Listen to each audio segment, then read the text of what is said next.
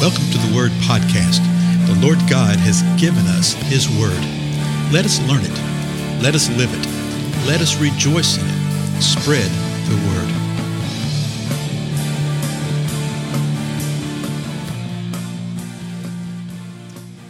Word. Blessings, everyone. This is Dale. I thank you so much for joining with me today on the Word Podcast.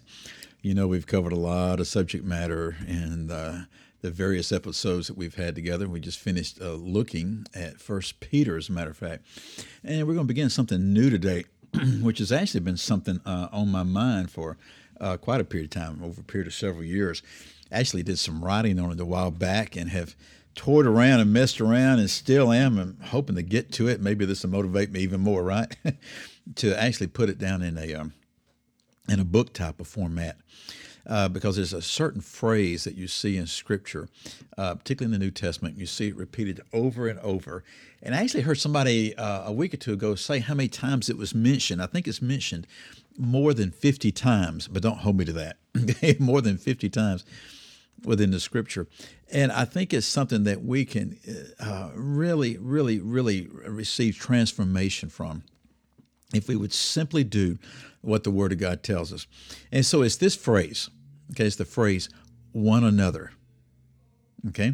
One another is the phrase. And the Lord tells us a great deal about one another and using the phrase one another. And where I want to begin is in the 13th chapter of John. 13th chapter of John.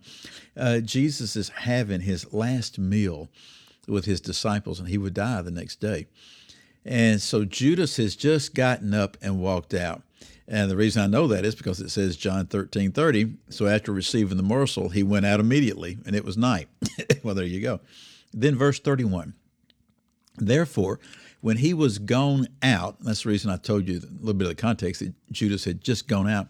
So you know it's sort of a interesting time here. They're not quite sure what Jesus is saying, what's happening. Judas is leaving, and the other disciples are thinking he's going to take care of financial things or get more food or something. They weren't quite sure what he was doing.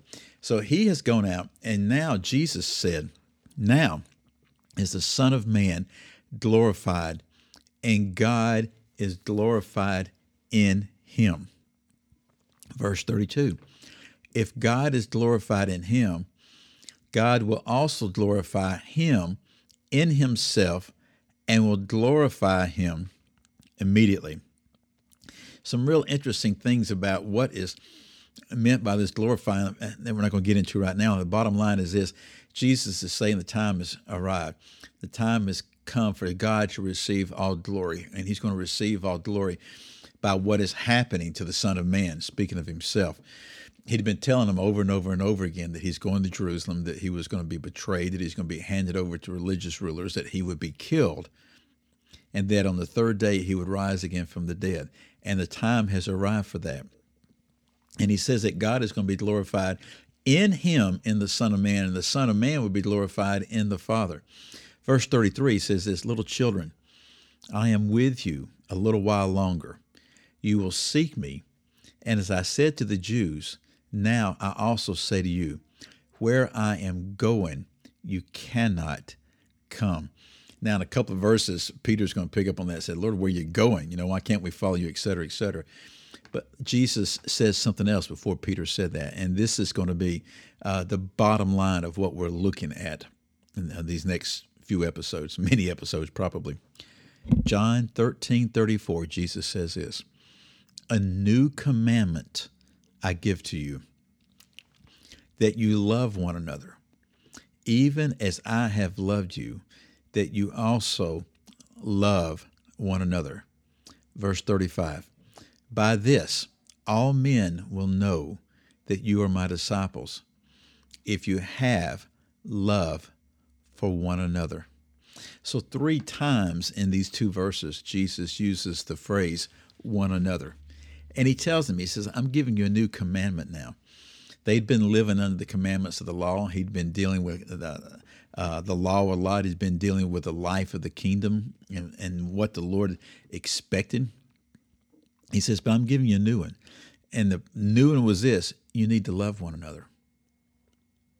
And he's speaking this to these men, one who had just got up and go out and betrayed him. That's the reason he didn't say this until he'd already left, right? He says, you are to love one another.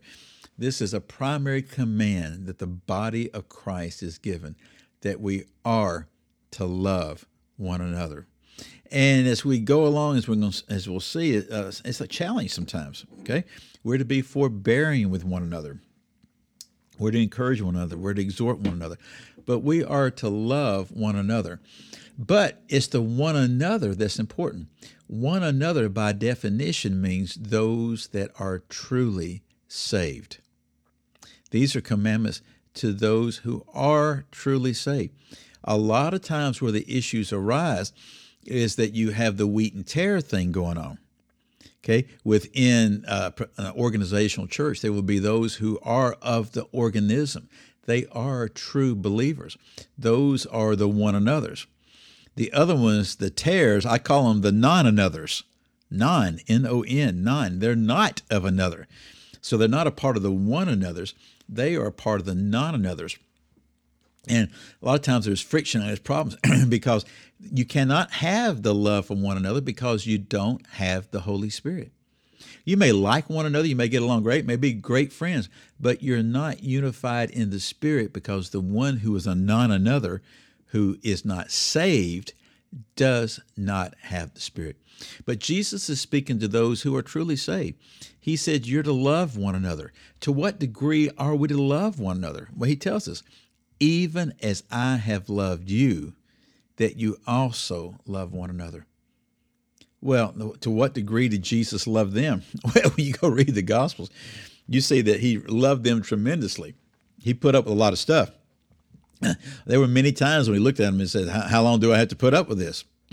You know, he would express his frustration with them, but he did so without ever sinning in any way. Okay?